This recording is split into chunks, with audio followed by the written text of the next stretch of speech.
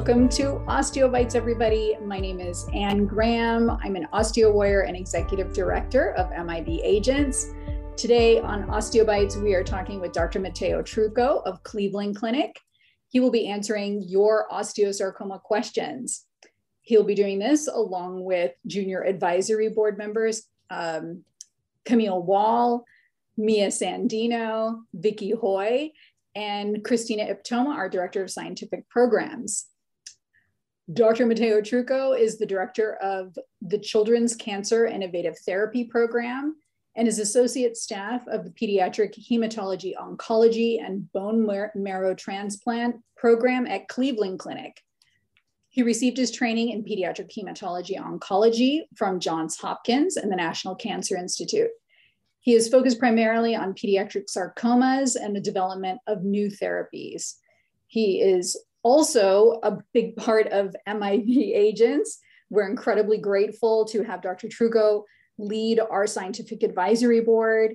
He co-chairs our annual Factor Conference. He's on our board of directors, and he is the co-lead, along with Christina Iptoma, of TURBO, which is MIB Agents Osteosarcoma Tumor Board. We keep them busy. I also need to say, I'm so glad you're here, but when we're done, if you would go outbid osteosarcoma, that would be super too. Outbidding osteosarcoma is our annual online auction. It started this morning and it runs through Sunday night. I just looked at it before coming on, and like items are really going fast. So please jump on. You can bid on really cool items that directly impact lives and kids of families fighting osteosarcoma. It's an easy way for your community to support you. And it's also, you get really cool stuff too. The virtual auction is hosted on a trusted platform and is user-friendly. You don't have to provide a payment to bid, just bid. And every bid that you send through enters you in for a chance to win a $500 Amazon gift card. So the more bids you make, the more chances you get to win your auction item and win the Amazon gift card. The event is too good to ignore. There are luxury hotels, there's art, there's experiences like, well, one of my favorites, 5-star chef Nathan Rich coming to your house to cook for you, your family, and I think up to 10 friends. Hyundai Car Racing donated an event in California that includes a hotel as well as the VIP tickets. And just we got a night at Rancho Bernardo Inn where a Factor Conference is being held in June. So much stuff. So please find the auction link on our social media or on our website, and we'll also drop it in the chat. Also, please know that this episode is sponsored by BTG Specialty Pharmaceuticals. BTG provides rescue medicines typically used in emergency rooms and intensive care units to treat patients for whom there are limited treatment options. They are dedicated to delivering quality medicines that make a real difference to patients and their families.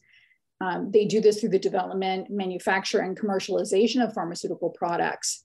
Their current portfolio of antidotes counteracts certain snake venoms, the toxicity associated with some heart and cancer medications, and their drug Varaxase, which is for a high-dose methotrexate toxicity. So thank you to BTG, and thank you to Dr. Trucco. Would you introduce yourself, please, Dr. Trucco? Anything I missed? Yeah, thank you, Anne. No, I actually think you covered it all.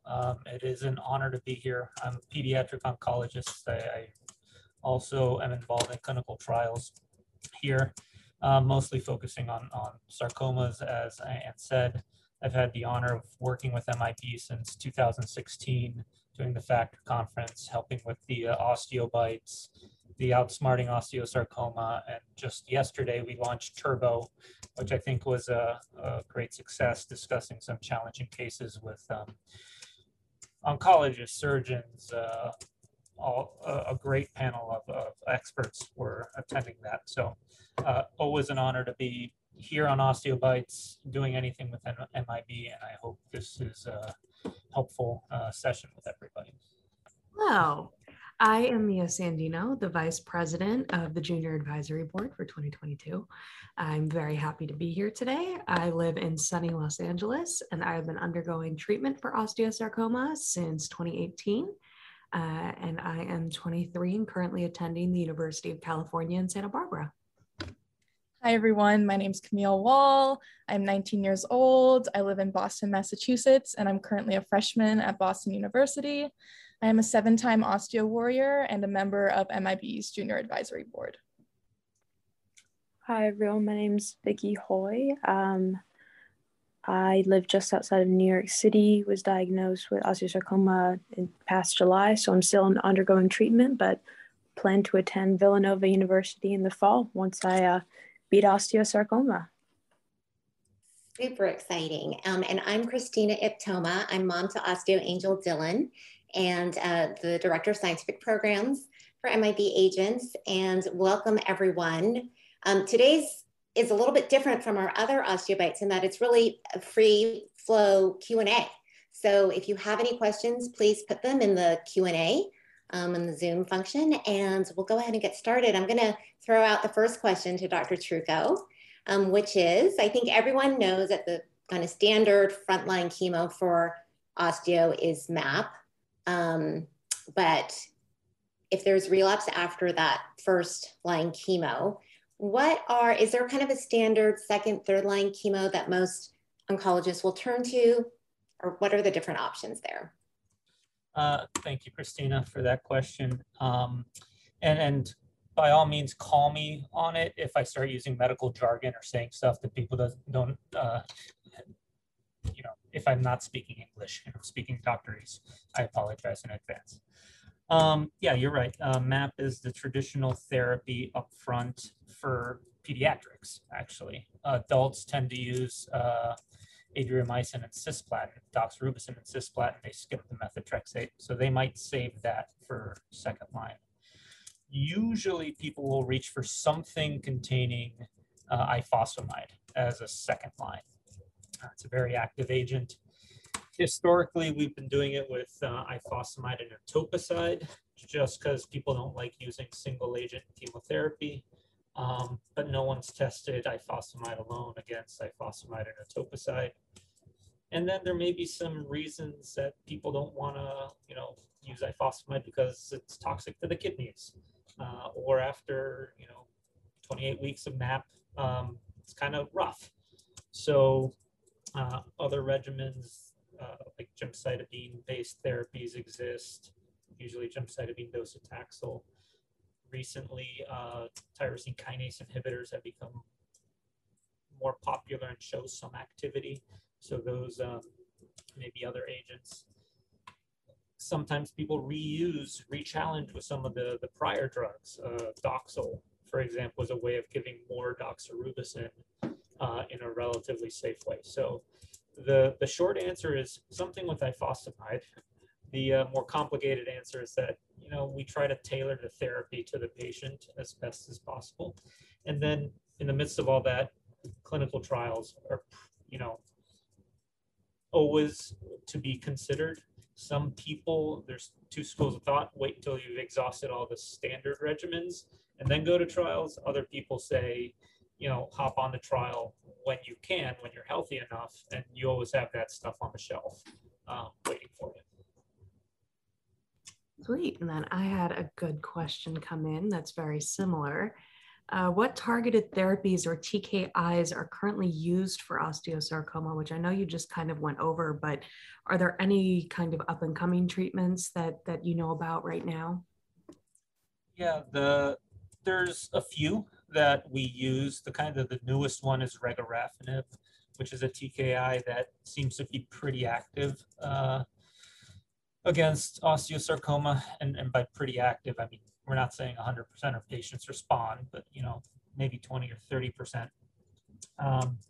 It's got its own toxicities, even though it's not chemo, your hair won't necessarily fall out. It can affect blood counts, can affect the liver, can have other side effects. Cabozantinib, we love these complicated names that no one can pronounce. Cabozantinib's another one that similarly has some efficacy against osteosarcoma. Before those two emerged, pazopanib was one that we used, and that one, its claim to fame is that it turns your hair white. It doesn't fall out, but it turns white. And, you know, back in the day, people used sorafenib, usually combined with an mTOR inhibitor like everolimus. There's a clinical trial that showed some efficacy there. I don't remember the last time I've actually used that combo, but technically that's a TKI, and technically it is a regimen people use. All right, I have the next question. What are your thoughts on treatment for unresectable lung disease that can't be removed with surgery? And what do you think about interventional radiology options for lung nodules?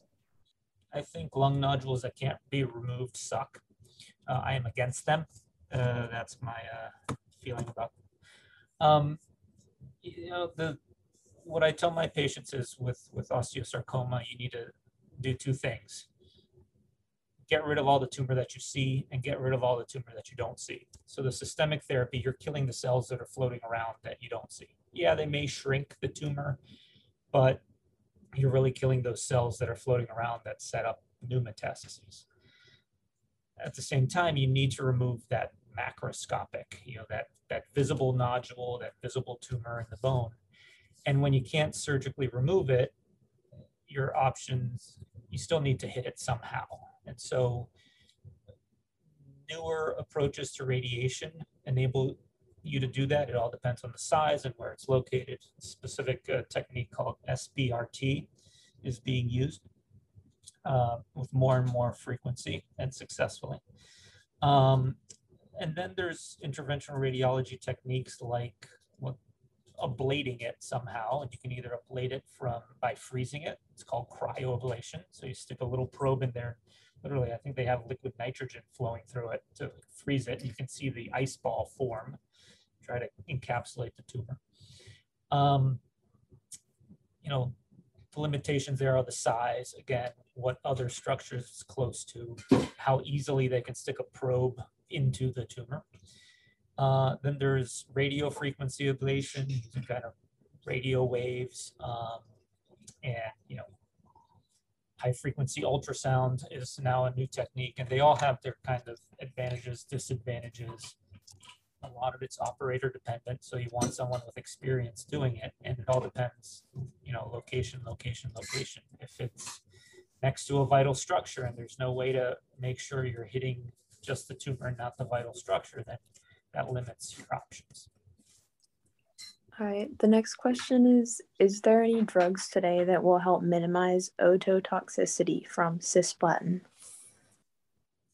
So there is a medication, what's it called? Sodium something. I can look it up and get back to you guys. There is a drug that's felt that if you give it around the time of cisplatin, it protects the hearing. Thank you. Sodium thiosulfate. My office mate helped me out. There's some concern that maybe it, as with anything that protects from side effects, there's concerns that it might interfere with the efficacy of the drug. So we've used it a little bit more in younger kids that are at a higher risk for ototoxicity, especially with other tumors. There's a liver tumor that we use a lot of cisplatin for. That liver tumor happens in really young kids, so they're at a crazy high level for losing their hearing. Can't say it's been used a ton in osteosarcoma, but you know, we all kind of know about it. Most of us actually remember what it's called, unlike me.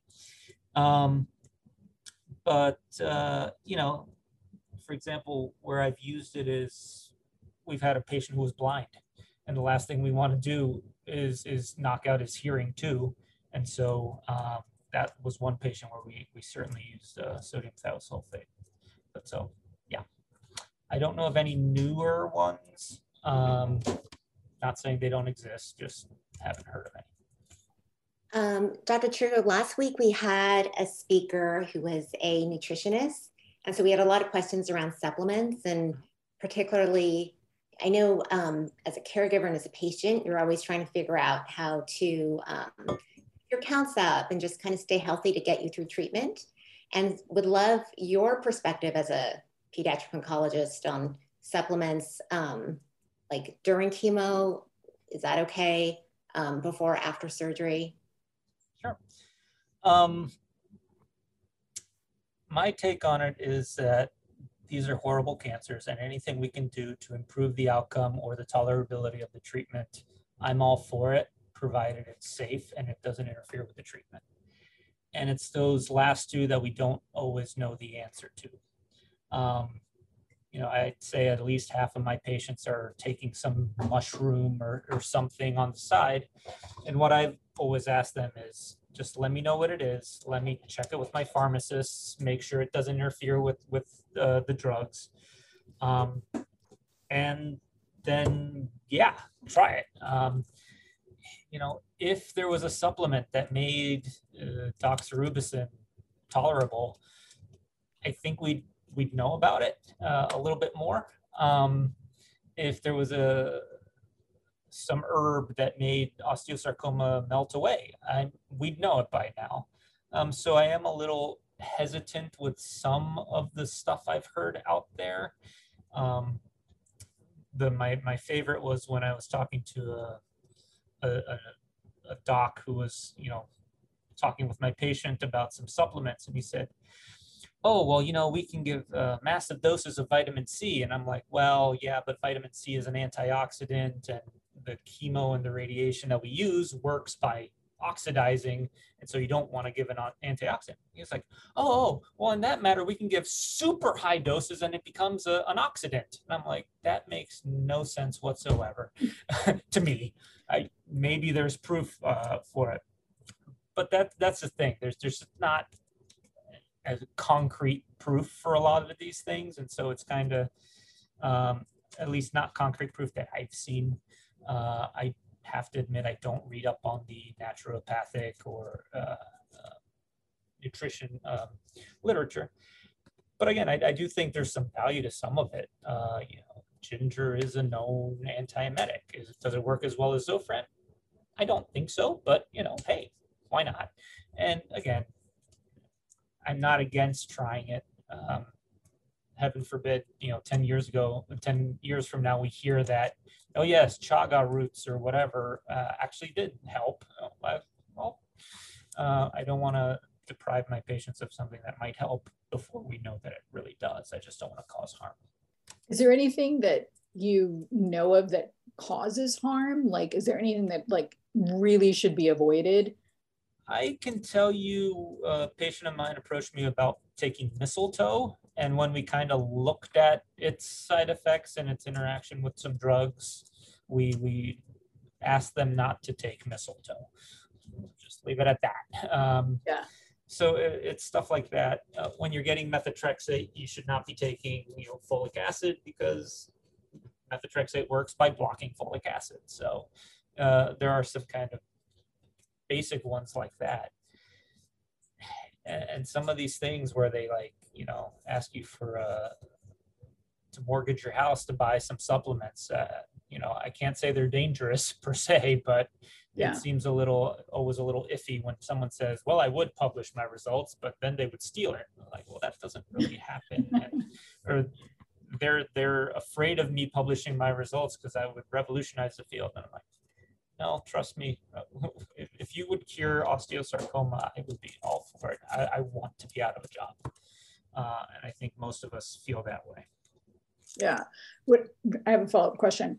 After chemotherapy, what about that after chemotherapy space? I remember somebody told me take magnesium because you're low on magnesium after you go through all of the surgeries and the treatment and everything. And I still take magnesium. I like it. So it really makes me feel better. It actually helps me sleep better. Like I'm a fan of magnesium. Right. So specific to osteosarcoma, the cisplatin makes you dump magnesium. So not only does it make you puke, it makes your hair fall out and knocks out your hearing, it also hurts the kidneys. And so if you're ever getting chemo or remember back to your chemo and you looked at the fluids they had running, there was tons of magnesium in there because cisplatin makes you dump magnesium. In some patients, that effect kind of lingers after the cisplatin, and so you keep dumping and you can't hold on to magnesium, so you need to take more. Now, whether all of us should be taking more magnesium because we're all magnesium deficient, I don't know. I haven't heard that, but specific to cisplatin, that happens. Anything else? Like to add?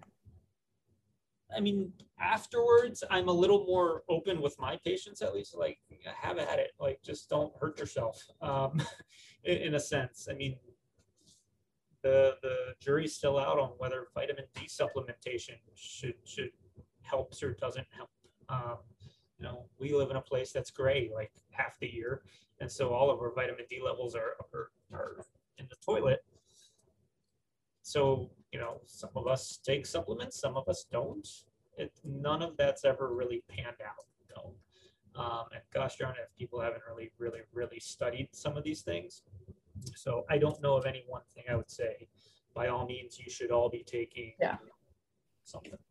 Yeah, you know what though? I wonder if we should be thinking about, like, as a disease community, like post treatment, doing one of those panels that looks at what are you deficient in? What do you have too much of? Like, just like a short term, you know, just when you hit survivorship, or at least get through first line treatment, to have that panel that looks at those things.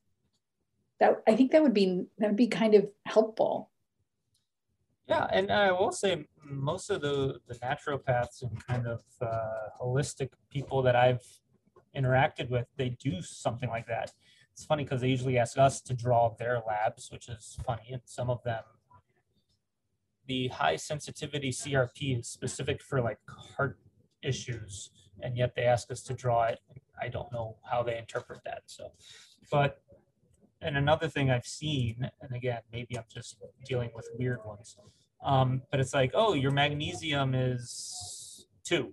It's like, okay, yeah, it's nice in the normal range. Like, no, it's 2. Yeah, your normal range says it's supposed to be 2, but my normal range says it should be more, and so would give supplements for what essentially is a normal magnesium. So, but, you know, I mean, let's face it, this is poison that we're using to get rid of a worse evil. So, you know, many patients have side effects and they linger, and, you know, we catch many of them, the ones we know about. There is one advantage to having treatments that are 40 years old is we have a lot of experience using them. Mm-hmm. But there may be other things that we just don't know, because I gotta admit, we're not very good at looking at things like, you know, nutritional deficits and stuff like that kind of long term. Yeah, thank you.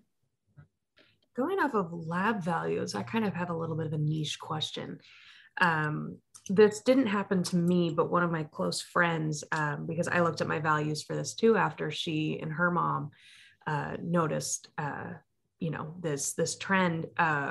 Whenever she would have more growths, more osteosarcoma growths, her alkaline phosphatase would go up.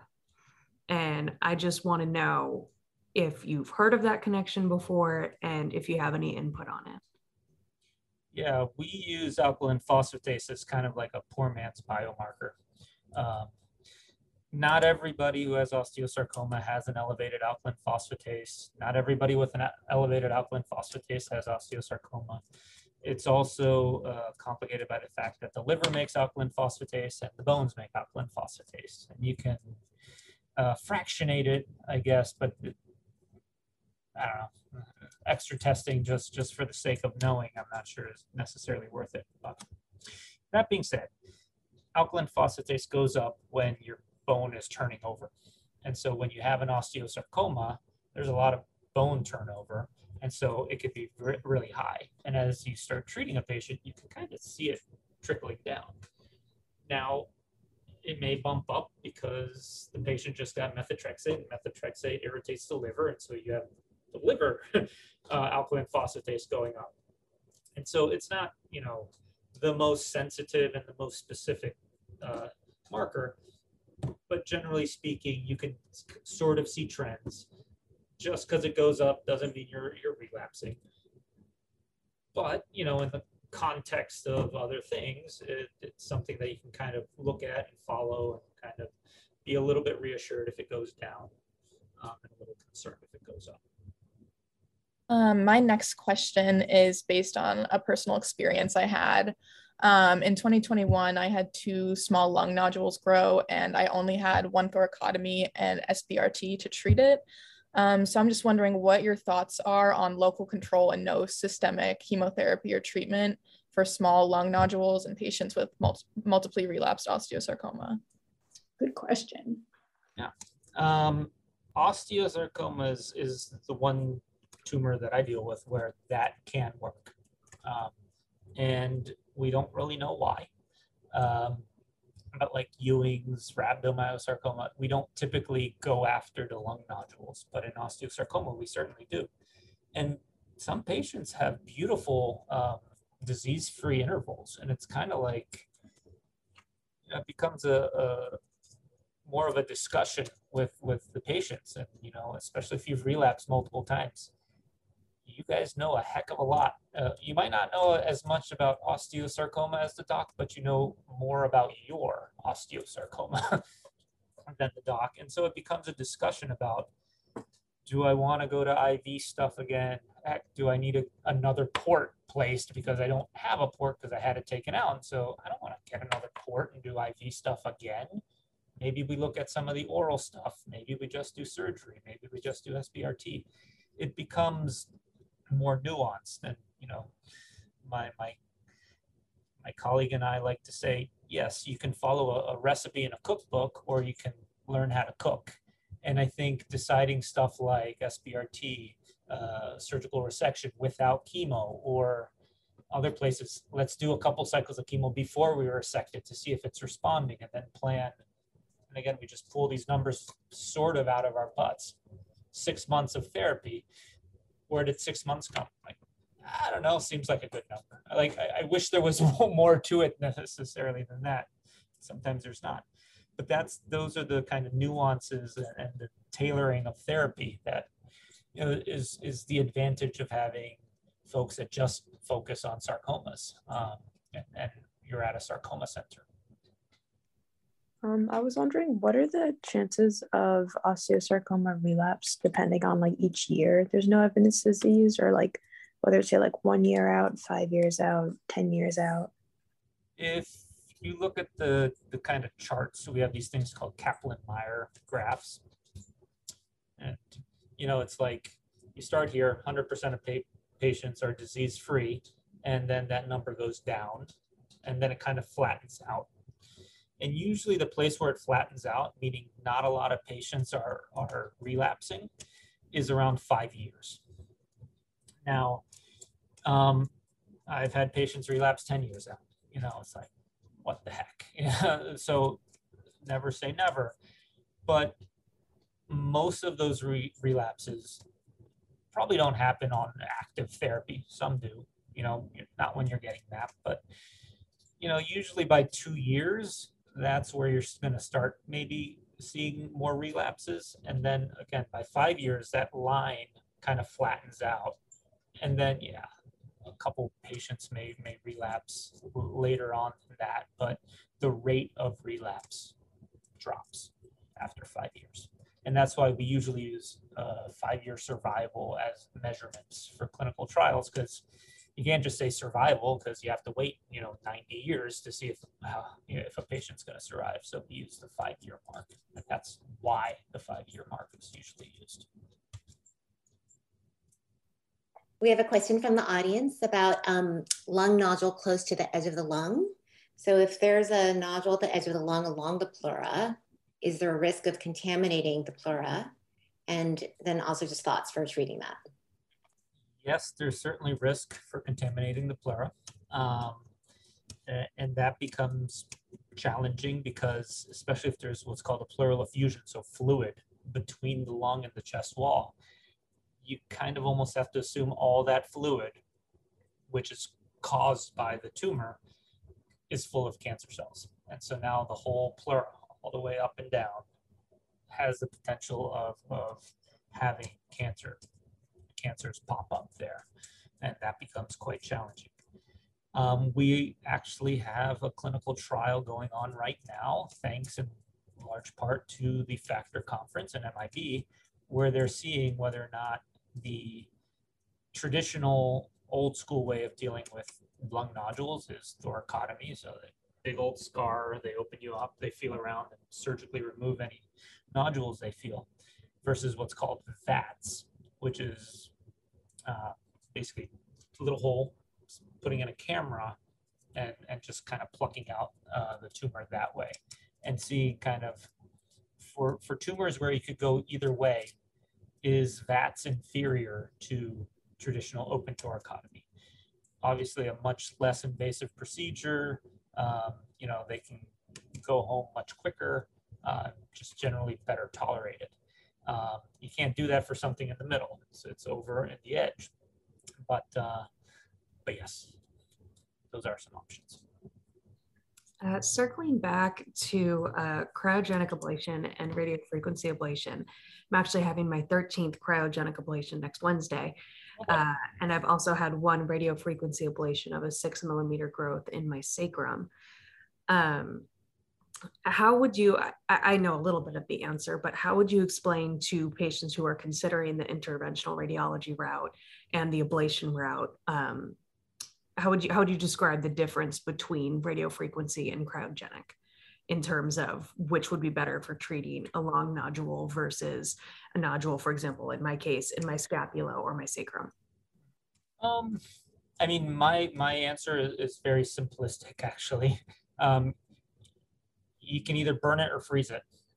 And, you know, again, that's where having a interventional radiologist who's experienced and knows the advantages and disadvantages of either comes into play. There's some size limitations. You know, usually 3 centimeters is about the cutoff for cryo. If you're close to a blood vessel, freezing might actually be okay because the blood is flowing so fast that it keeps the vessel from freezing, while radiofrequency ablation might burn it. So there's kind of nuances like that.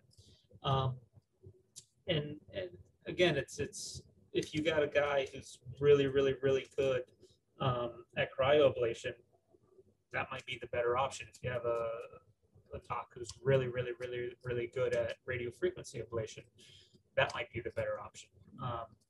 And someone who's good at both, again, it's kind of a discussion to be had. Mia, can I ask you a question? Absolutely. How does one feel versus the other for you? Like which one do you prefer? It really depends. So I've only had cryogenic done on my lungs and my scapula, whereas the only one that I had ablated via radiofrequency was in my sacrum. My scapula was the most painful, but that was predominantly the second one because he had to remove a chunk of the bone for the biopsy. So that one hurt, but only for about 2 weeks. And what's truly lovely about the ablations is I'll get to the hospital around 5:30 or 6 in the morning. And granted, I live 9 miles from my hospital, but I'll be home by 2:30 or 3 that afternoon. They're generally outpatient procedures, which is lovely. But I had very little pain, which was surprising. I thought I was going to be in a decent amount of pain because your sacrum, there are a lot of nerves that are in that general area. It was quite an interesting procedure that my interventional radiologist did. He was expecting it to only be about 45 minutes. It ended up taking 2.5 hours because there was some nerve or blood vessel, I can't remember at the moment, that was really close by. So it was very precise. But he did radiofrequency in that instance specifically because of the location. Whereas cryogenic, it's more peripheral in my lungs at least. And really I haven't coughed up blood. It's just been great in my opinion. But yeah, I do really prefer cryogenic in my opinion. So. Thanks.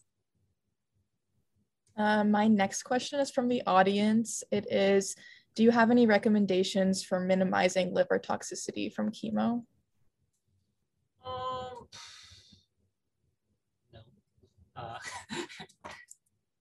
the just keeping an eye on it usually is the most important thing.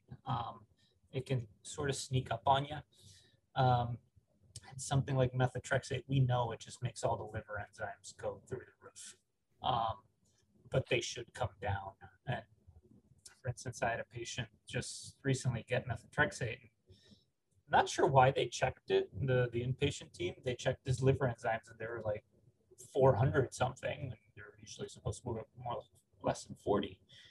And they were worried. I'm like, well, I just gave him methotrexate. It's going to be through the roof. And when he came back the next week for follow-up, we checked it again and it was back down to normal. So that happens. For osteosarcoma specifically, the upper chemo doesn't usually cause toxicity. I know in adults sometimes doxorubicin can, but not something we typically see. And then if you're radiating and somehow kind of catching some of the liver, yeah, they're trying to shield it from radiation is the best way to do it. Again, having an experienced radiation doctor certainly helps. Sometimes something like proton therapy, which is the same concept of radiation, it's just delivered in a different way so that, you know, you hit the cup, but you don't hit, you know, right behind the cup, can sometimes prevent stuff like that. Yeah, liver's not usually the one I'm too worried about, at least with upfront therapy. Some of the TKIs can affect the liver though. And again, you just gotta keep an eye on it and then let the liver heal, unfortunately. I just had a question based on personal experience. I can't remember the exact name of it, but it was one of the side effects. Is there any way you can prevent gastrointestinal, like ulceration and other gastrointestinal issues that come from the chemos? So the doxorubicin, for example, causes mucositis. That's what we call it. These sores you can have in your mouth. Anything you can have in your mouth, you can have basically in your entire GI tract. So a couple things. One, in the mouth, oral hygiene, like keeping the bacteria low. So brushing your teeth frequently, mouth washes, stuff like that helps. You know, if it's specifically the stomach, you know, antacids like Pepcid, Nexium, you know, take your pick, can help with that.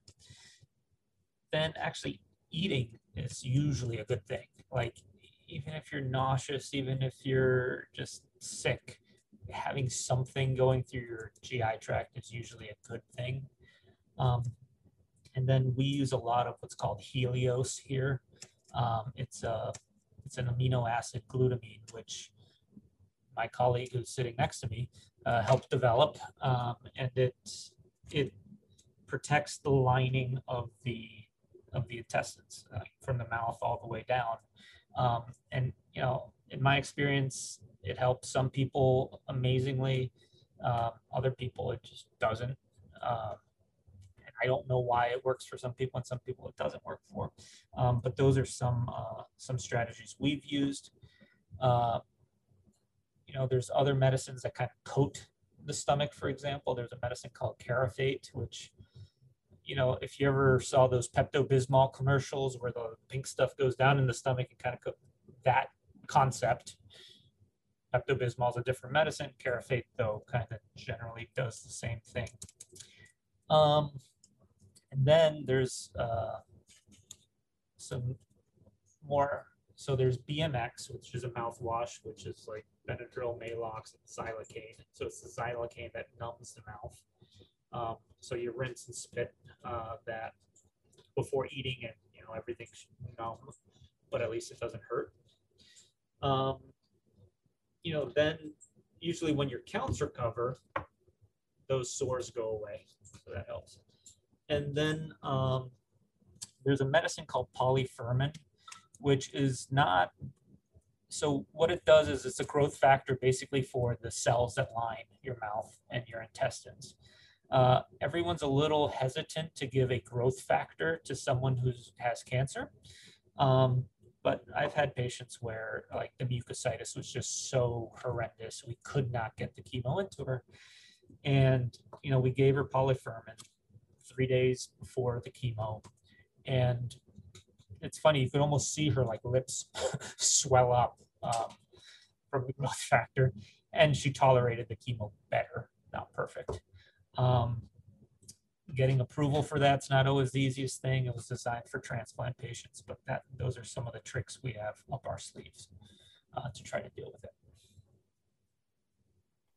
Some people also, an old school trick is to have ice in your mouth while you're getting the infusion,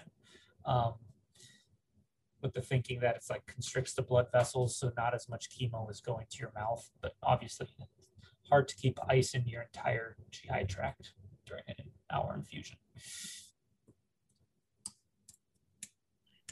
You guys are stealing all my tricks. Dr. Turk, I had a question about just considerations when you are doing like multimodal therapy, like chemo, radiation, surgery, and what just some of the standard guidelines are around. I know that there's some compatibility issues with certain chemos and radiation. So if maybe you can elaborate on that. And then also just, you know, healing's absolutely an issue for spacing out chemo and surgery. And so kind of what are the general guidelines around that? Yeah. I mean, there's some hard and fast rules. You don't give doxorubicin and radiation at the same time. You can give doxorubicin on the first day of radiation, but then no more afterwards. And again, we don't use radiation quite as much in osteosarcoma as other tumors, mostly because osteosarcoma just isn't as sensitive to radiation as other tumors. And maybe some molecular biologist knows why. I don't know why. I just know that it's not. But so those are kind of hard and fast rules. But other than that, we certainly combine them, and there's some thinking, and I think there's some validity to it, even though it hasn't been thoroughly tested, that really the combination of radiation with chemo works better than either one alone. And so there are some drugs that sensitize the tumor to radiation. That exists. Can't say there's a lot of data for it specifically in osteosarcoma, but we can try to extrapolate some things from other tumors. And then, you know, this is where having a team that, a sarcoma team that works well together, they kind of talk to each other. And, you know, if you're going to radiate the esophagus or something, maybe not give something with that causes mucositis right away. I mean, it's just, or the kidneys, don't hit the kidneys while you're giving cisplatin. So there's discussion that way. As far as healing from surgery, it's always actually a battle of sorts. So, you know, you give your MAP, and we do doxocisplatin. 2 weeks later, MAP, methotrexate, then doxocisplatin. 2 weeks later, methotrexate, and then surgery. And part of the reason for that is the methotrexate doesn't drop your blood counts as much, so you could probably go to surgery pretty quickly after that. And we can get into the whole why surgery is 10 weeks out. That's a separate topic. But so let's say you do surgery the week after methotrexate, and then you need some time to heal, whether it's a limb-sparing surgery, an amputation, what have you. You know, you need platelets, you need red blood cells, and you need white blood cells to heal after a surgery. If you give chemo right away, you're almost guaranteeing an infection, poor wound healing, stuff like that. And so you need to give the wound a chance to heal, but you also don't want to go, you know, 6 weeks without chemo, because the tumor doesn't care whether you're healed or not. The tumor's just going to grow. And so, you know, usually we say 2 to 3 weeks after surgery is when we'd like to start chemo. If it starts becoming 4 weeks, that's where we start nagging the surgeon, like, I need to give chemo, I need to give chemo. You know, by 6 weeks, I'm telling the surgeon I'm giving chemo, and you're just going to have to deal with the complications. But we're a team. But you know, that's kind of the logic behind the time between chemo and surgery. And similarly, you don't want to go into surgery neutropenic, thrombocytopenic, or anything like that. So again, in a relapse setting, you don't want to give ifosfamide and then surgery the next week, because you know everything's going to be dropping. So we space things out like that. I think it's funny you say that about going 2 to 3 weeks out, 4 weeks out, 6 weeks out, because I can expect the conversation my oncologist and surgeon had when I was 6 weeks out without any chemo. He was like, "You're staying here. You're getting chemo." I was like, "So soon?" And he's like, "We need it right now." Oh yeah, sure, he was pulling his hair out. Can I ask a quick follow-up to something you mentioned, Dr. Chirko, about radiation, when you were talking about radiation? Can you just, like, the difference between SBRT and EBRT? And, you know, my understanding is SBRT is like higher doses in like fewer days versus EBRT is like it's spaced out, lower dose. And so is there any thinking these days of what's more effective for osteo? I mean, for osteo, and again, our experience, and I am not a radiation oncologist, but SBRT is what we go with. You know, osteo is not Ewing's. Ewing's kind of your standard approach if you're going to use radiation for local control. It's 6 weeks of radiation, teeny tiny doses, Monday through Friday for 6 weeks. SBRT, you're actually trying to jack up the equivalent radiation dose, because we know that, you know, 56.4 gray, which might work for Ewing sarcoma, will not work for an osteosarcoma. So you're actually giving the equivalent of actually a higher radiation dose with SBRT. And you do that by giving it over like 5 days or something like that, 15 maybe, but usually it's a lot less. And the nice thing, and boy, I hope Dr. Murphy's not on this thing, but the way I see it is, instead of giving like one beam full dose, you're kind of splitting it up into 2 or 3 or 4 beams, and each one is giving a fraction of the total dose. And so only where all those beams overlap are you getting full dose. So you're actually exposing a lot more tissue to radiation, but much lower doses, and the tumor is getting the full dose. And that's why we're able to like push the doses of SBRT higher than what's normally tolerated by normal tissue, because we're splitting up the beams and conforming it in a way to maximize the amount of radiation to the tumor and minimize it to the other tissue. I had a really, really great 2-part question come in. Let's see, where's the first part? Okay. Do you know the status of MEPACT and if it will be available to patients in the US again soon? And on top of that, would you ever give MEPACT again to a patient who has already completed the typical 48 doses? So the first one is MEPACT. You can get it for patients in the US. It is through compassionate use. The company Takeda, I won't get into all the history of it, but basically they tried to get approval here. They didn't. It's approved in Europe. It's approved in Mexico and a few other places. But it is possible to get it for patients. It takes a little bit of legwork from your doctor. But the process is, honestly, it's not as bad as I thought it was when I first did it. The FDA has made it their part a lot easier. Your institution might give you a hard time, but usually most people, you just have to say it's a patient with cancer, and they're like, oh, by all means. And the drug companies, Takeda has been very good about providing it, except when they ran out, and you know, it was like a production issue. They just didn't have it, so it went on hold. Rumor has it that it's available again, so that'll help. Whether it will ever be kind of FDA approved for use in the US,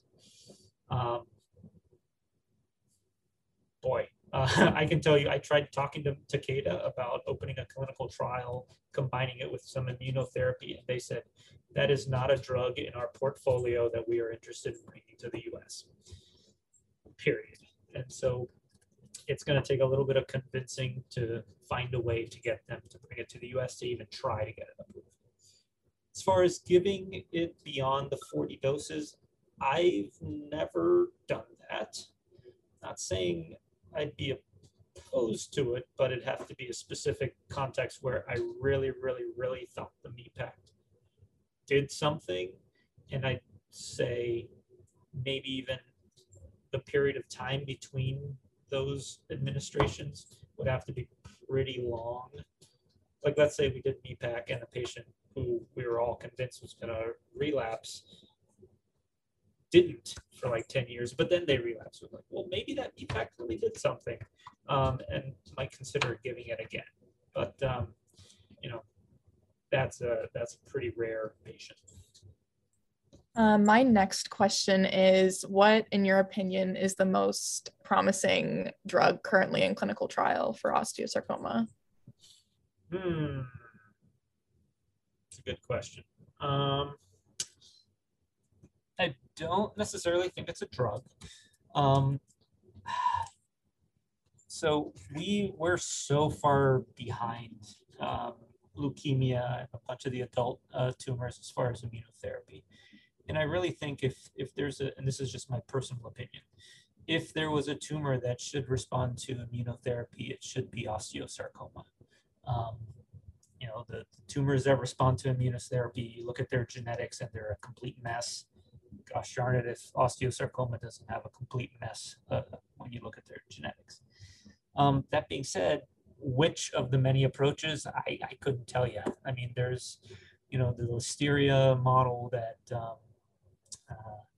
was started first in dogs, and now we have a clinical trial for that, you know, seems promising. There's CAR T cells targeting HER2, GD2. There's a CD47 mixed with a GD2 antibody, which again seems promising. But the trial's suspended now, so something must happen. So, you know, I'm excited about the immunotherapy, and I think if it's going to work in something in a solid tumor, it's probably going to be osteosarcoma, but I can't tell you which one. Some of the other things that I'm looking at with some colleagues, you know, I know I've mentioned this before, and we're close, I swear, but we're using this drug disulfiram, which seems to be particularly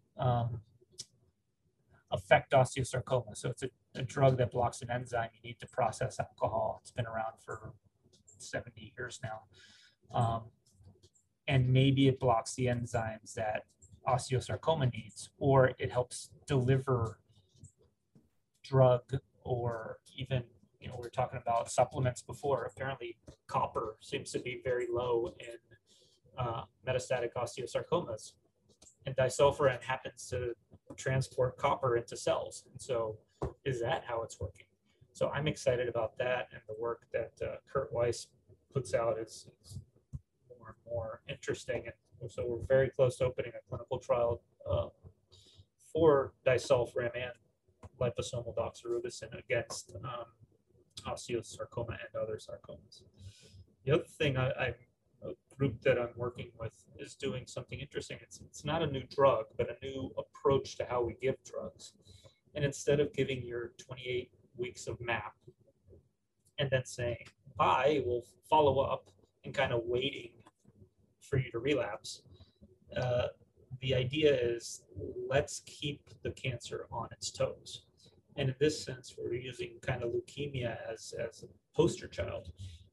If you've ever seen someone treated with pediatric leukemia, ALL, they get 4 drugs for 4 weeks, then they switch to another handful of drugs for about 6 weeks. Then they switch to another handful of drugs for another 6 weeks. Then they switch, and they get the first, you know, combination of drugs again. And then they switch to yet another thing, and then they have this long maintenance phase. And it's like, wait a second, you're changing treatment even though you're responding to it. And that came all by happenstance. But maybe that's exactly what we should be doing. Instead of map, maybe we should be doing map for a few cycles, then bring in the ifosfamide, then bring in something else, and then bring something else, so that the tumor never has a chance to develop resistance. Kind of out there, kind of tricky to test, but especially for someone with metastatic osteosarcoma, for example, we know the outcomes are poor, so we got to try something different. Okay, I have one really important burning question that is on really, I'm sure, everybody's mind. What's with the horse behind you? I was on a conference call with the board of directors for another foundation that I work with, and someone had that like fuzzy background, except for this bust of a horse. And so when I was on a meeting again with the docs that I was on that meeting with, I put the horse behind me as a joke, and nobody like picked up on it. So it's just there. Well, we did. Did you draw that horse? Did you draw that horse? Yes. Because it's a really good horse. Thank I didn't know you had that skill and talent, Dr. Trucco. I surprise people all the time. Renaissance man. Okay, so Mia has a reference for you, a movie reference. I had a different one. Mia, you go after me, but I was thinking Italian Dr. Matteo Trucco knows about horse heads, and which is just a terrible reference.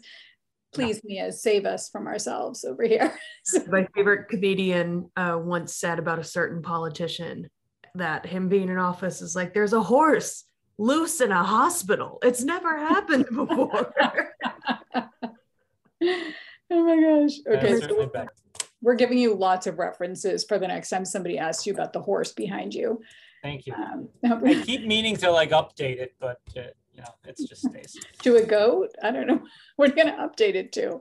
Where can you go from a horse? You've hit the pinnacle there. Okay, we better wrap it up because as usual, Dr. Trucco has been very generous with his time. So thank you so much, Dr. Trucco. And for everybody, more information on this OsteoBites and all OsteoBites can be found on YouTube, mibagents.org, social media, or your podcast place. If you registered for this OsteoBite session, you'll be emailed the final version of this OsteoBites as well as any links discussed. So hang on for that. Should be in your inbox tomorrow. Next week, we will be talking with Dr. Michelle Gert of McMaster University and Juravinski Cancer Center in Ontario. She's going to be speaking with us about the prophylactic antibiotic regimens in tumor surgery. I have questions for her. If you have questions, I hope you join us too. That's going to be a really great conversation. Until then, thank you again, Dr. Trucco, for so many things, Thank you, Dr. Trucco, including today. And thank you to our panelists, Mia, Vicky, and Camille, and of course, Christina Iptoma, our Director of Scientific Programs. And thanks to our sponsor, BTG Specialty Pharmaceutical. Thank you all for joining us today. And please go outbid osteosarcoma today. We need to kick this beast. So let's have some fun during it. All right, we'll see you next week, everybody.